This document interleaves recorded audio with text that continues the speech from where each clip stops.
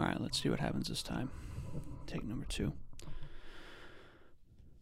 Welcome to Belfast, dedicated to those deconstructing and reconstructing their faith. Today, I'm going to talk about something that's been on my mind for a long time, but I didn't have the words for it or examples for it or a way to really talk about it. So now we're gonna try that. I have a central theme that I'm trying to keep in some of these videos. I'll probably make a few more, hopefully more than a few more of something like this. But yeah, I just have some central concerns, and I think that's the right word, with certain ways in which we approach the Bible. That's basically been the whole theme of this channel, and my mission here is to give people a better relationship with the Bible. And with that, the approach, the frame in which you view the Bible is very, very important. Now, to start this off, I'm gonna go somewhere that maybe surprise you. If you know me, this doesn't surprise you at all. But there's a clip from Michael Heiser that I wanted to show that kind of gets at the heart of what I'm going to try and do here today.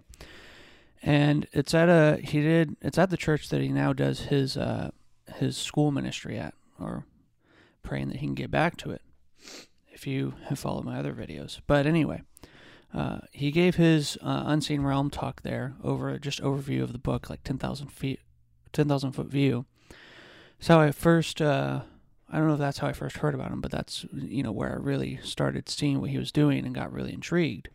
Led me to read almost everything he's written so far. But he makes this comment about approaching the Bible. I often, I'm the guy, like I said yesterday, that's used to people looking at me like I got two heads, because I just say things or take people to passages that they just want to ignore.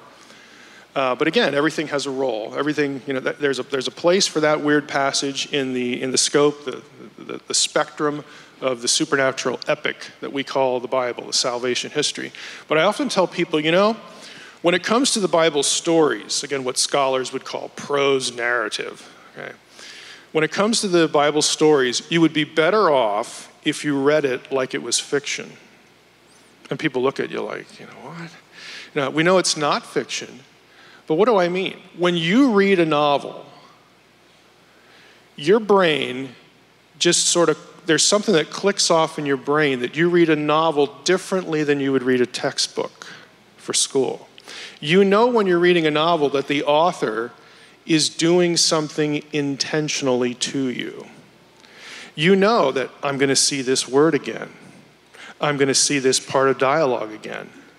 I'm going to see this room again. I'm going to see this place again.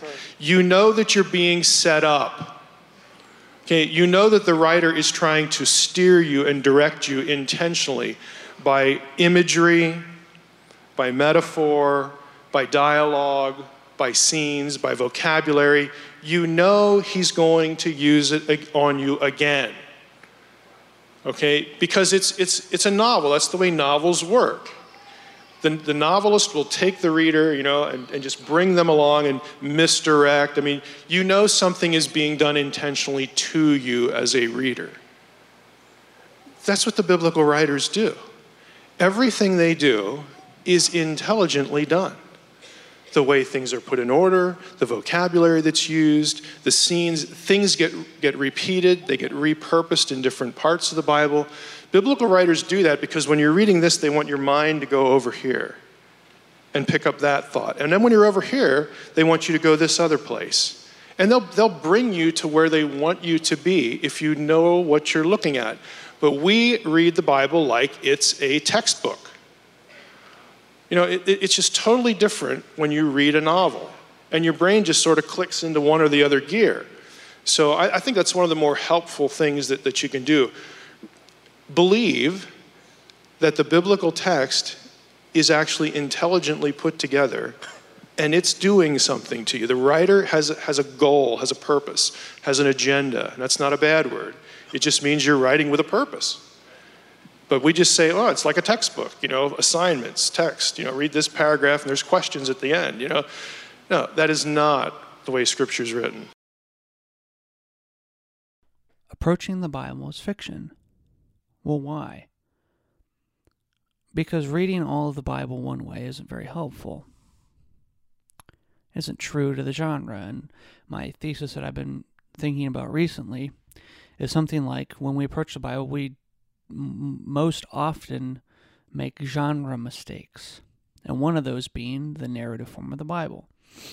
And as Tim Mackey and the Bible Project like to talk about, the Bible is one unified story that leads to Jesus, and it is just that, a story. And if we can't look at major sections of the Bible as narratives, as doing smart things that narratives do, then we lose so much of the richness of the Scriptures. We lose so much of the beauty, of the subtlety, as has been talked about on this channel. With Daniel, we lose that subtlety. So I'm going to bring some of that to the forefront today. I'm going to start somewhere. I'm going to start with another piece of work that might be very surprising. And warning here for any of you that are listening that might have kids around, or that don't like language. There isn't too much language of what I'm going to read today, but there is some, so fair warning there. But if you're worried about what I'm going to read from this book, just wait till I read from the Bible. So today I wanted to talk about Stephen King, as I have before here, and Heiser together, actually. But I want to talk about Stephen King and what he does in his novel It. Now, I haven't finished it. I'm reading through it right now. I can't consider myself a King fan and not have read It. But I'm going to play one more clip for you, and then we're going to get to the meat of the discussion, and more of me just reading and reflecting on some things. But it's an old Charlie Rose interview that King did.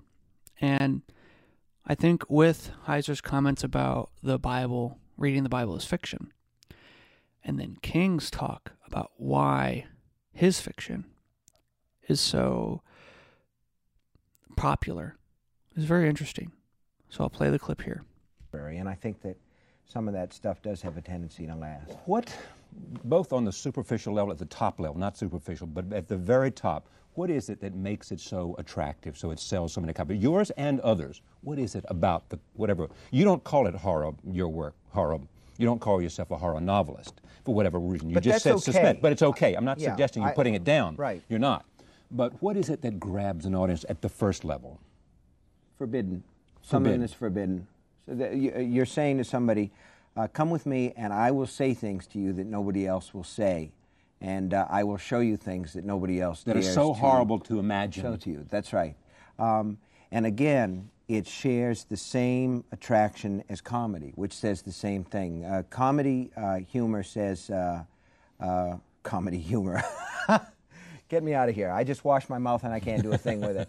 But a movie that's really funny, that really makes people laugh, is generally saying, I'm going to show you something that you haven't seen before. So that when Mel Brooks did Blazing Saddles back in '74 or whatever it was, and the cowboys eat beans and then sit around the fire and they start to fart. Right. Well, nobody had ever heard anybody actually fart in a movie, and we all fell on the floor laughing. You know, it made that movie. So it was something that had been previously forbidden. You know, we all know about it. We all know that people pass gas, but nobody had ever put it on the big screen before. And here, what are you doing? It's forbidden. Well, for instance, in Pet Sematary, what I said was, here's something that we don't talk about. People sometimes have kids who die. There are terrible things that happen, and sometimes a child will die young. And in Pet Sematary, that happened, and I followed the family through the grieving process, and then the father goes out to the graveyard and digs his son up and tries to bring him back to life. And that can't happen. That is a total make-believe thing, just in case any of your viewers out there thought that they could dig people up and bring them back to life. It doesn't work that way. But in fiction, sometimes it can. And the important part about it, you know, I like to say that fiction is a lie, but good fiction is the truth inside the lie. And the truth that any person who's ever lost a child knows is that you wish you could bring them back to life. And the story explores what might happen if something like that could happen. So horror fiction, a lot of it, to me, is the lure of the forbidden. Keep that in mind. Keep that in mind as we read from it and from the Bible. The allure is the forbidden, that you're going to say things that that other people won't say. Remember the scene in the movie that was made a few years ago where the bathroom gets full of blood? This is what's not explicitly shown in the film, but this is part of that scene in the book.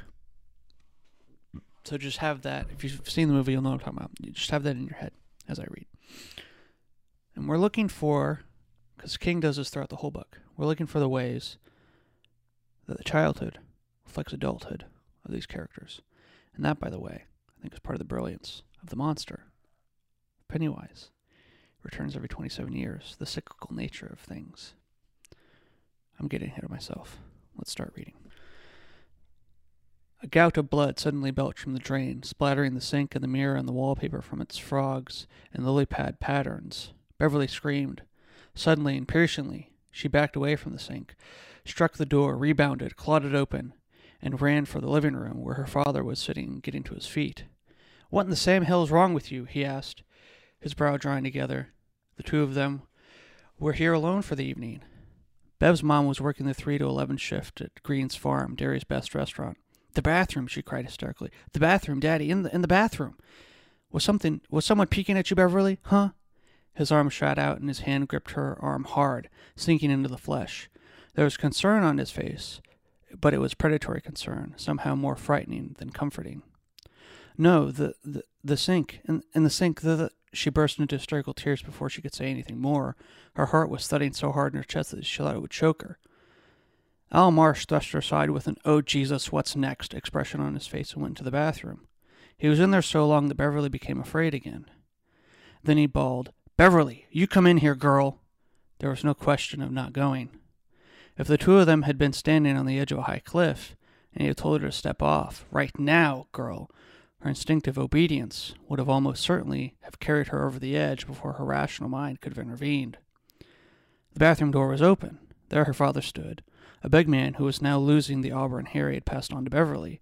He was still wearing his gray fatigue pants and his gray shirt. He was a janitor at the Derry Home Hospital, and he was looking hard at Beverly. He did not drink. He did not smoke. He did not chase women. "I get all the women I need at home," he said on occasion. And when he said it, a particular secretive smile would cross his face. It did not brighten it, but did quite the opposite. Watching the smile was like watching the shadow of a cloud travel rapidly across the rocky field. They take care of me, and when they need it, I take care of them. "Now just what in the Sam hell is all this foolishness about?"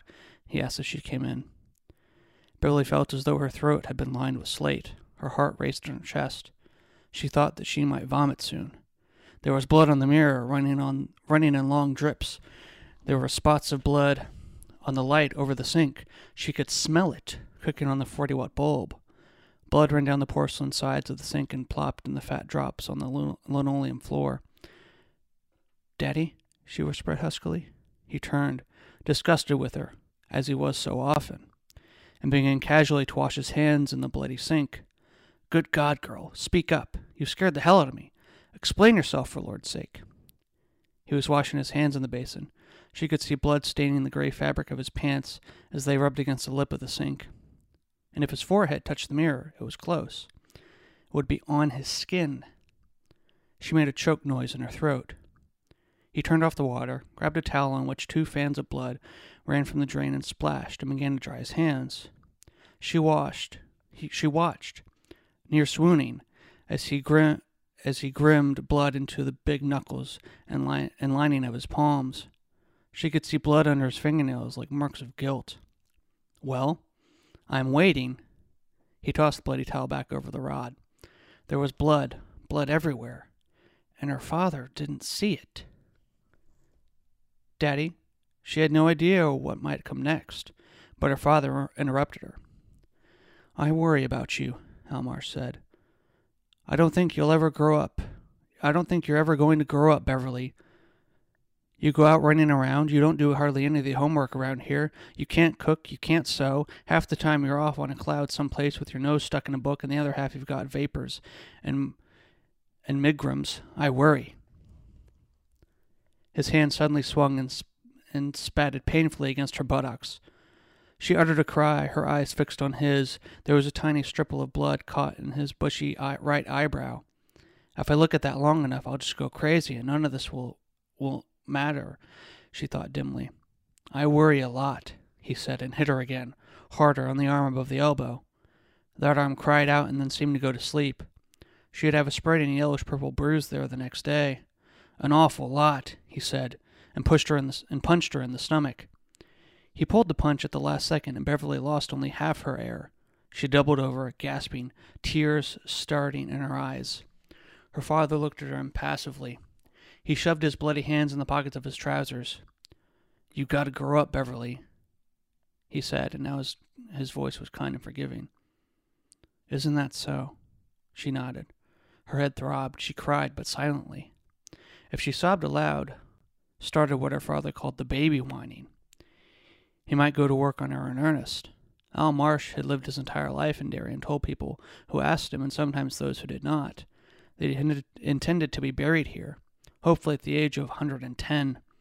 No reason why I shouldn't live forever, he sometimes told Roger Alter, who cut his hair once each month. I have no vices. Now explain yourself, he said, and make it quick. She swallowed and it hurt because there was no moisture in her throat, none at all. There was a spider, a big fat black spider. It crawled out of the drain, and I guess it crawled back down. Oh? He smiled a little now, as if pleased by this explanation. Was that it? Damn! If you'd have told me, Beverly, I wouldn't have hit you. All girls are scared of spiders. Sam Hill, why didn't you speak up?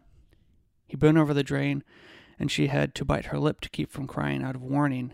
And some other voice spoke deep inside her, some terrible voice, which could not have been part of her. Surely it was the voice of the devil himself.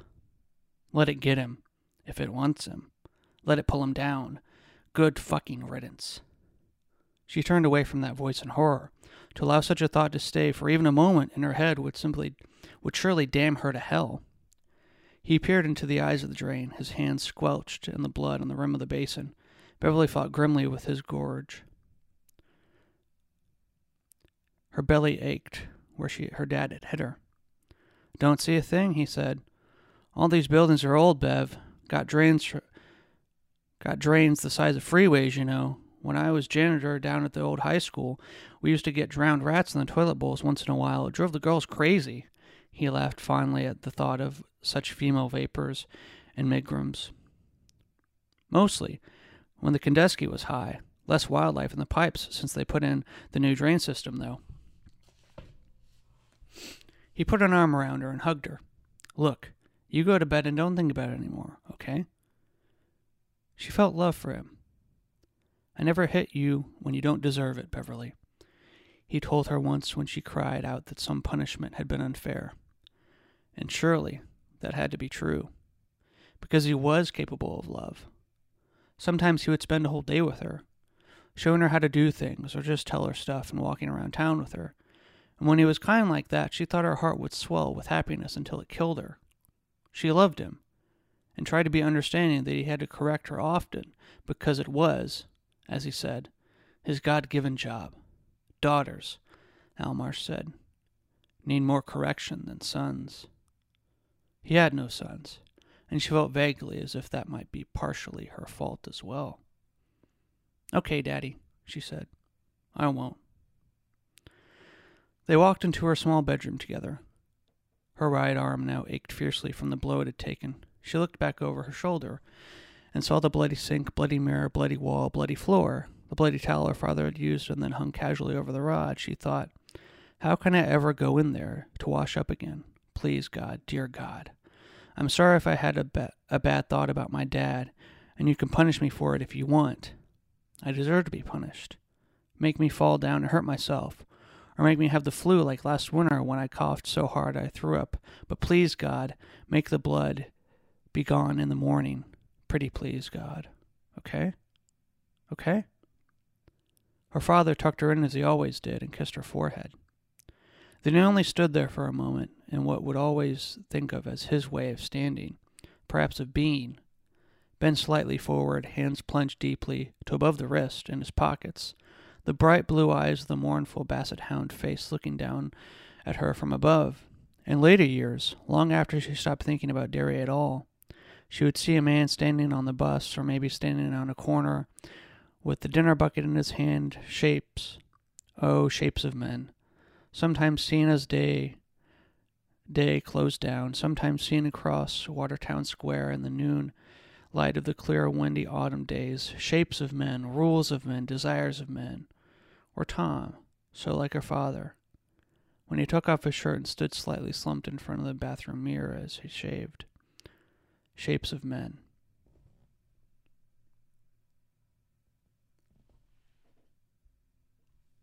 Sometimes I worry about you, Bev, he said. But there was no trouble or anger in his voice now. He touched her hair gently, smoothed it back from her forehead.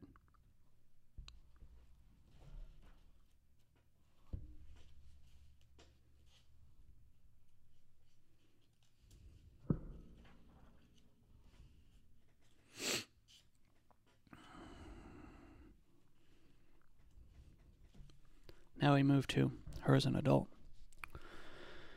In this scene, she's just got a call from Mike Hanlon, come back to Derry after 27 years. And her husband, who's much like her father, as we will see,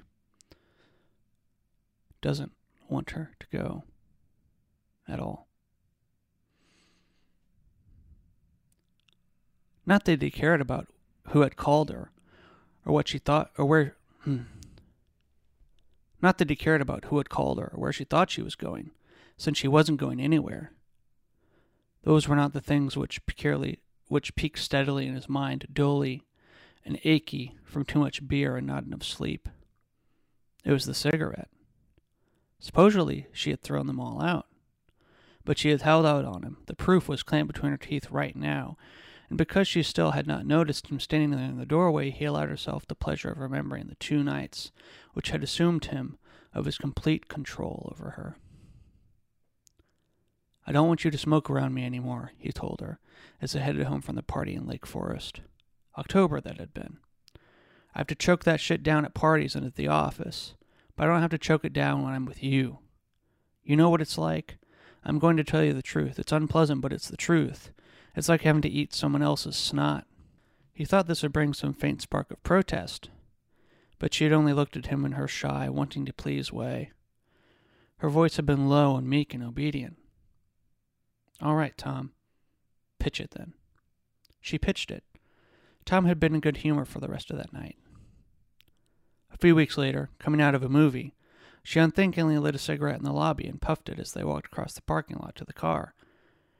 It had been a bitter November night. The wind chopped like a maniac at any exposed square inch of flesh it could find. Tom remembered he had been able to smell the lake, as you sometimes could on cold nights. A flat smell that was both fishy and somehow empty. He let her smoke the cigarette. He even opened her car door for her when they got to the car.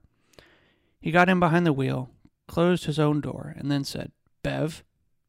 She took the cigarette out of her mouth, turned toward him, inquiring, and he unloaded on her pretty good, his hard, open hand striking across her cheek, hard enough to make his palm tingle, hard enough to rock her head against the headrest. Her eyes widened with surprise and pain, and something else as well. Her own hand flew to her cheek to investigate the warmth and tingling numbness there. She cried out, "Ow, Tom!" He looked at her, eyes narrowed, mouth smiling, casually, completely alive, ready to see what would come next, how she would react. His cock was stiffening in his pants, but he barely noticed. That was for later. For now, school was in session. He replayed what had just happened, her face. What had the third expression been? There for a bare instance, and then gone. First, the surprise, then the pain, then the nostalgia? Look of a memory? Of some memory? It had only been there for a moment. He didn't think she even knew it had been there, on her face or in her mind. Now, it would all be the first thing she didn't say. He knew that as well as her own name. It wasn't, "You son of a bitch." It wasn't, "See you later, Macho City." It wasn't, "We're through, Tom." She only looked at him with her wounded, brimming hazel eyes and said, "Why did you do that?" She tried to say something else and burst into tears instead. Throw it out. What, Tom? Her makeup was running down her face in muddy tracks. He didn't mind that. He kind of liked seeing her that way. It was messy, but there was something sexy about it too. Slutty. Kind of exciting. The cigarette. Throw it out. Realization dawned, and with it guilt. I just forgot, she cried. That's all. Throw it out, Bev, or you're going to get another shot. She rolled the window down and pitched the cigarette. Then she turned back to him, her face pale and scared and somehow serene. You aren't supposed to hit me. It's a bad basis for a lasting relationship. She was trying to find a tone, an adult rhythm of speech, and failing. He had regressed her. He was in the car with a child. Voluptuous and sexy as hell, but a child. Can't and aren't are two different things. He said. He kept his voice calm, but inside he was jittering and jiving. And I'll be the one who decides what constitutes a lasting relationship and what doesn't. If you can't live with that, fine. If you can take a walk, I won't stop you. I might kick you once in the ass as you're going away, present, but I won't stop you. It's a free country. What more can I say? Maybe you've already said enough, she whispered. And he hit her again, harder than the first time, because no broad was ever going to smart off to Tom Rogan. He would pop the Queen of England if she cracked smart to him. Her cheek banged the padded dashboard, her hand groped for the door handle and then fell away. She only crouched in the corner like a rabbit, one hand over her mouth, her eyes large and wet and frightened. Tom looked at her for a moment, and then he got out and walked around to the back of the car. He opened the door. His breath was smoke in the black, windy November air, and the smell of the lake was very clear. You want to get out, Bev? I saw you reaching for the door handle, so I guess you want to get out. Okay, that's all right. I asked you to do something, and you said you would. Then you didn't. So you want to get out? Come on, get out. What the fuck, right? Get out. You want to get out? No, she whispered. What? I can't hear you. No, I don't want to get out. She was a little louder. What? Those cigarettes give you emphysema? If you can't talk, I'll get you a fucking megaphone. That's the last chance, Beverly. You speak up so I can hear you.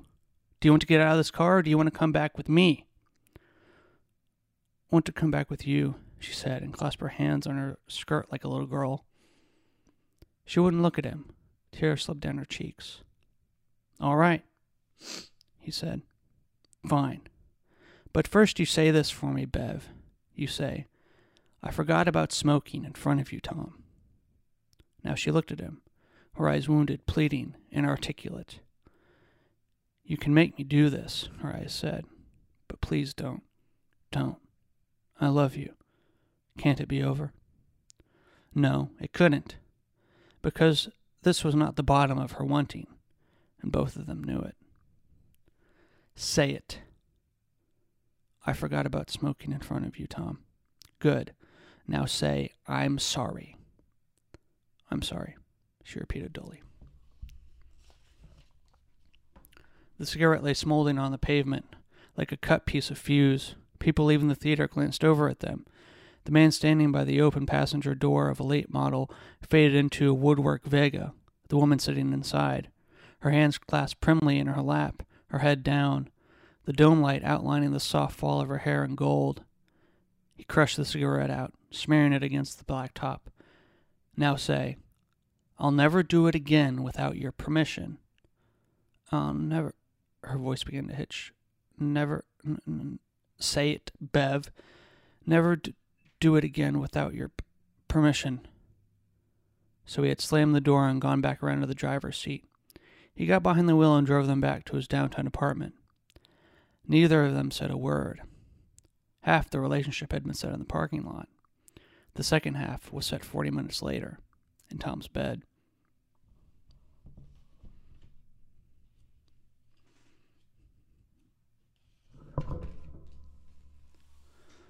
So what's going on here? Well, King is, in ways that are forbidden, let's say, not talked about, hushed, said in private circles, said in whispers, said in shelters, that the things of our childhood, the things we grow accustomed to, the way relationships work in the past, are going to affect the way that we see relationships in the future. And now bear in mind, he isn't painting these fathers or husbands as good people. But he isn't censoring them either, and I choose that word deliberately. Because then it wouldn't be the forbidden, it would be the normal. And he's using these parallels of the ways that Beverly's father would talk to her about not growing up, about staying a child, his abuse, yet his love and the love she feels for him, as a parallel to the way that she is treated and lets herself be treated by her husband. Why?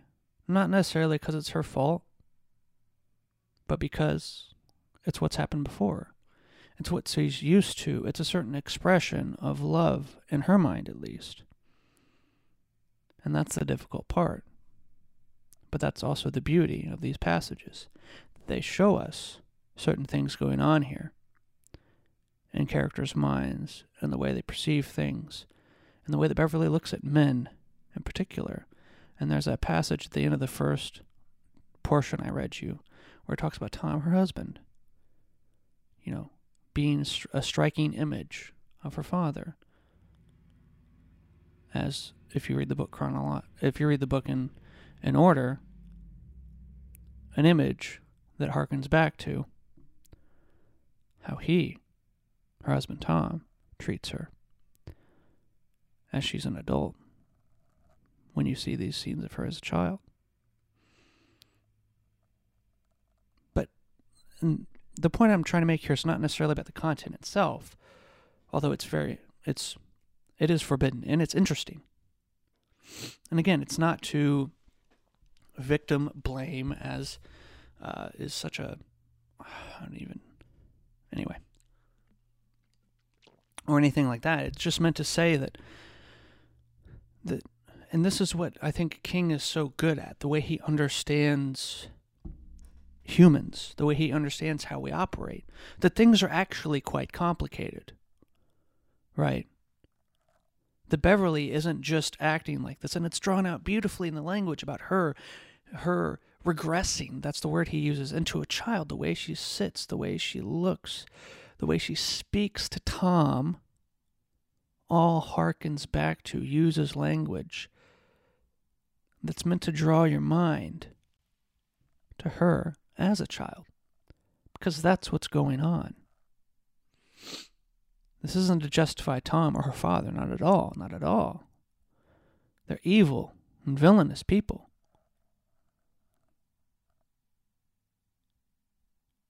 But it's meant to say, how do these experiences affect Beverly Marsh?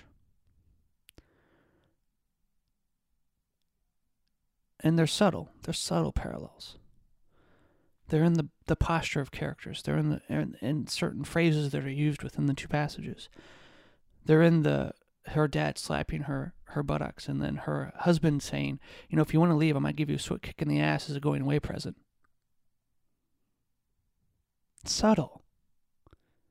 It's subtle. But it does a lot to the attentive reader to pick up on these things. So there's an example from fiction about the way that things are used, the way that authors, King in particular in this example, is drawing on things of the past. But you'd be foolish to think that the Bible is the only place that does this. Or that the Bible is also the only place that does this. That King is the only place that does this with themes of this nature. And maybe it's the correlation of themes here that drew this in my head in the first place. But maybe that says more about me than the work itself. But I want to talk about Genesis. And Genesis has been of particular interest to me the past few years, thanks to Martin and the Bama podcast. I'm going to be referencing that here in a minute. But particularly this flavor of reading the Bible as fiction is I think especially helpful in the book of Genesis. Not to say that Genesis isn't doing some kind of history, although what kind of history I'm not exactly sure, especially in the first few chapters.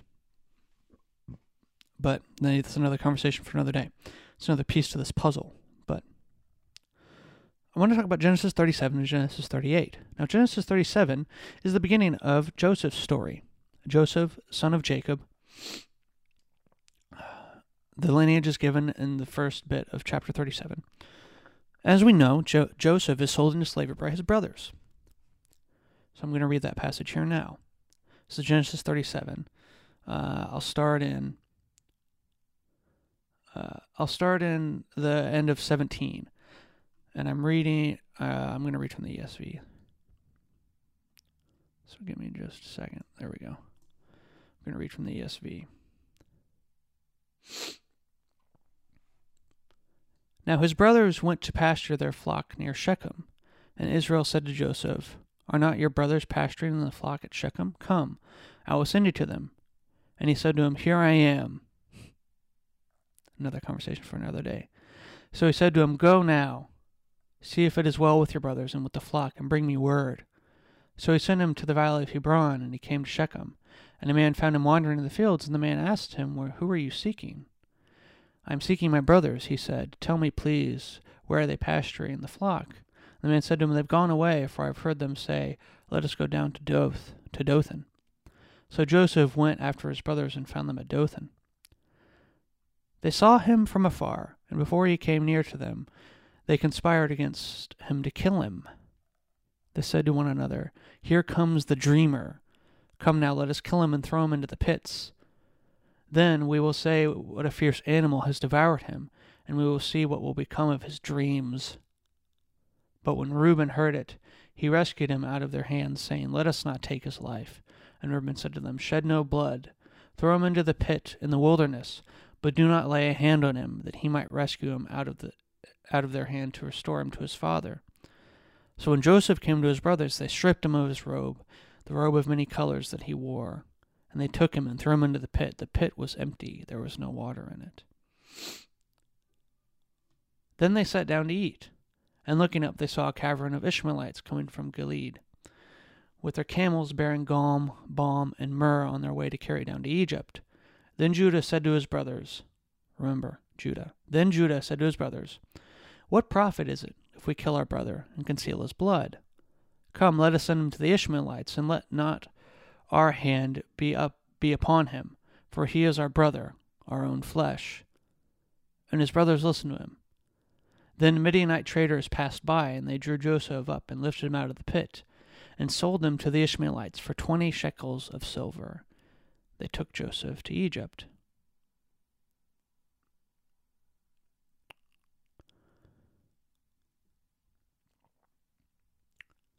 Verse 31. Then they took Joseph's robe, and slaughtered a goat, and dipped the robe in blood. And they sent the robe of many colors, and brought it to their father, and said, "We have found this. Please identify whether it is your son's robe or not." And he identified it and said, "It is my son's robe. A fierce animal has devoured him. Joseph is without doubt torn into pieces." Then Jacob tore his garments and put sackcloth on his loins and mourned for his son for many days.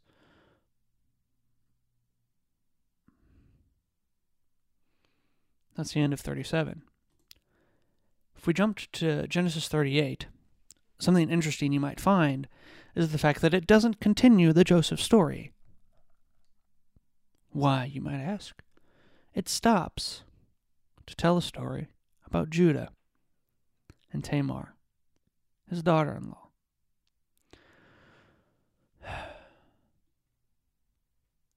So Judah moves, has a family with a Canaanite. She bears sons. One of them gets married. And then the brother, he dies. His brothers take his wife, as is custom in the day, to give her male heirs and to carry on the family name. But Onan, he did not want to do this. So whenever he slept with her, he'd spill his semen on the ground. And then, because of this, he was put to death by the Lord. Verse 10. And what he did was wicked in the sight of the Lord, and he put him to death. Then Judah said to Tamar, his daughter-in-law, Remain a widow in your father's house, till Shelah, my son, grows up, for he feared that he would die like his brothers. So Tamar went and remained in her father's house. So Judah sends his daughter-in-law away, tells her to go live with your dad, because I have a son that I can give you, but he's not old enough yet, and I don't want him to die as well.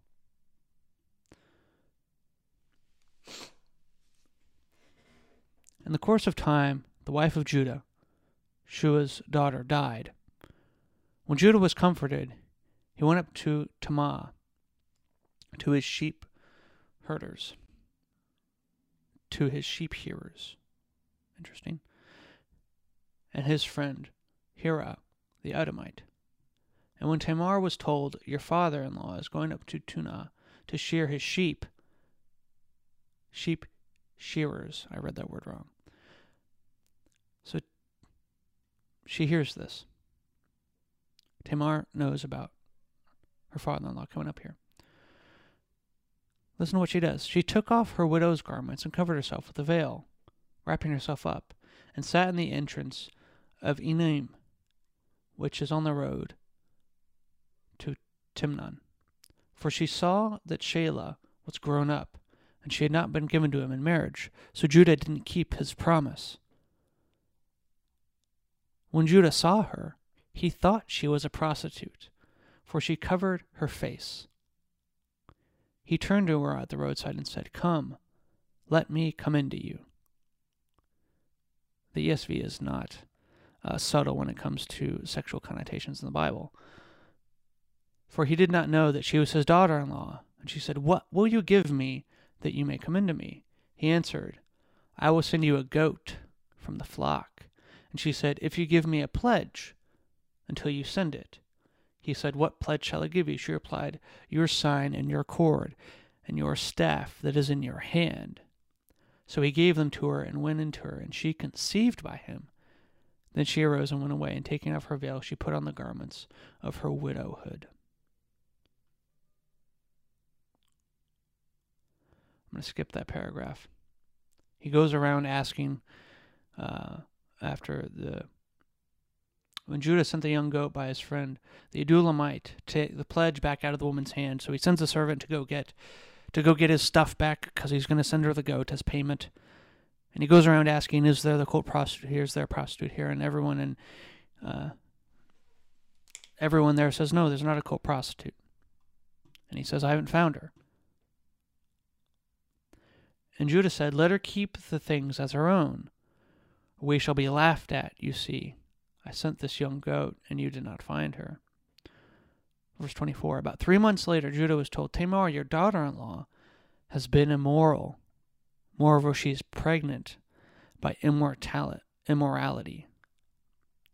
And Judah said, Bring her out, and let her be burned, because he didn't know who she was when he slept with her. As she was being brought out, she sent word to her father-in-law, By the man to whom these belong, I am pregnant. And she said, Please identify. Please identify whose these are, the signet and the cord and the staff.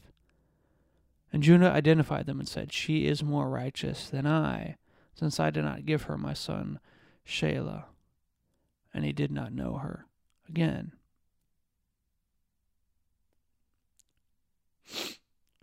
So Genesis 37 tells the story of Joseph being sold into slavery by his brothers. And Judah says, no, let's not kill him. Come on, we're better than that. Let's sell him into slavery. And then they kill a goat. They take his coat, and they go to their father, and they say, can you identify, do you recognize whose jacket this is? And then the next chapter, the next story in Genesis, jumps ahead to Judah as an older man with sons and family and a daughter-in-law who can't get pregnant and whose sons keep getting killed by God, which is another conversation for another day possibly. But he sends her away, and he doesn't fulfill his promise of giving her his other son. And so she dresses up like a prostitute. He sleeps with her. She gets pregnant. And he's given her his staff and his cord and his signet. Things of value to him. As a promise that he's going to pay her. It's her leverage. But she has more leverage than just that. She's cunning. And he sends the goat, the same thing that they killed, to dip the robe in as payment for their time together. And he can't find her because he doesn't know it's his daughter-in-law. And then later he hears, oh, your daughter-in-law has been immoral, and more so, she's pregnant. And he says, all right, let's deal with this. Let us burn her.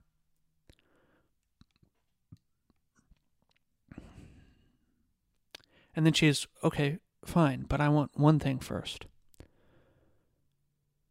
Please identify. Tell me if you know whose these are, because they're yours. And this is the thing. This is the beauty of these two stories that sit right next to each other. And I'll put this on the screen. And Marty brings this up in Bema. It's the same word. It's the same word in Hebrew that's used. It's called nakar. And it means to recognize, to acknowledge, to discern.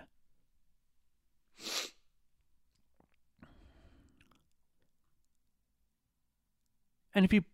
Now, this wouldn't be the case on a scroll necessarily, but if you put the pages next to each other, as he does here in this picture, they're almost happening on the equal parts on each side of the page.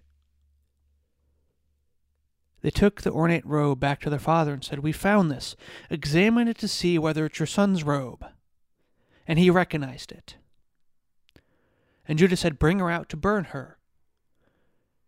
And she was being brought out, and she sent a message to her father-in-law. I am pregnant by the man who owns these. And she added, see if you recognize whose seal and cord and staff these are. And Judah recognized them. And I can only imagine that in Judah's mind, at that very moment when he hears these words, whether by a messenger or by her herself, see if you recognize nakar. Do you notice what's going on here? Do you see?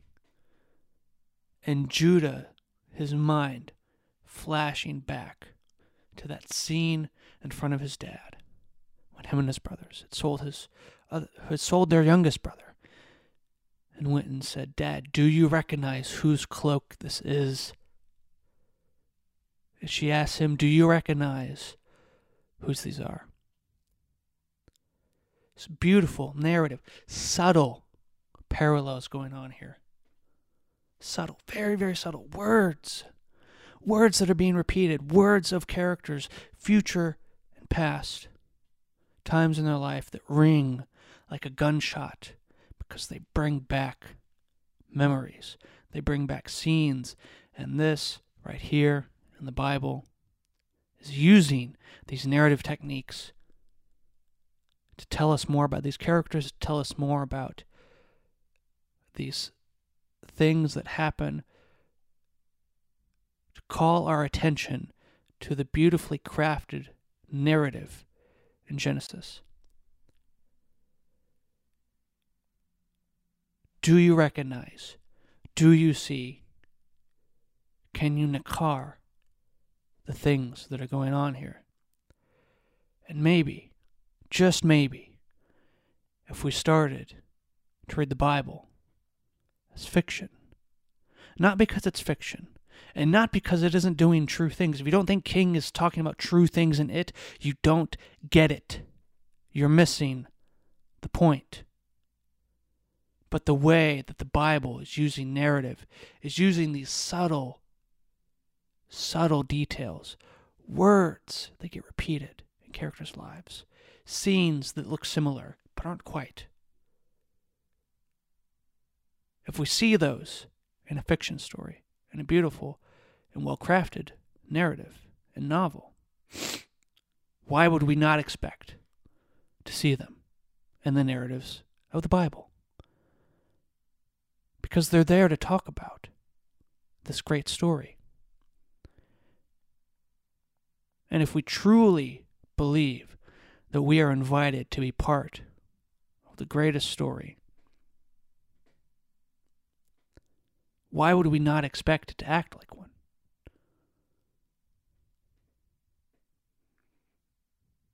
And maybe, again, if we learn to read the Bible as fiction, we'd see these things more often. It's inviting us. It's speaking of things that we would never want to talk about. And it's doing things in subtle ways, very narrative smart things, that if you're keen, if you listen, if you see, you own the car. You will recognize. That's all I got for you today. Yeah. So I'll probably be making more stuff like this. Yeah. I'm reading Dune right now, and there's certain things in the way Frank Herbert initially, I will say, frames Muad'Dib, Paul, that are helpful and interesting. Ways in which he talks about prescience and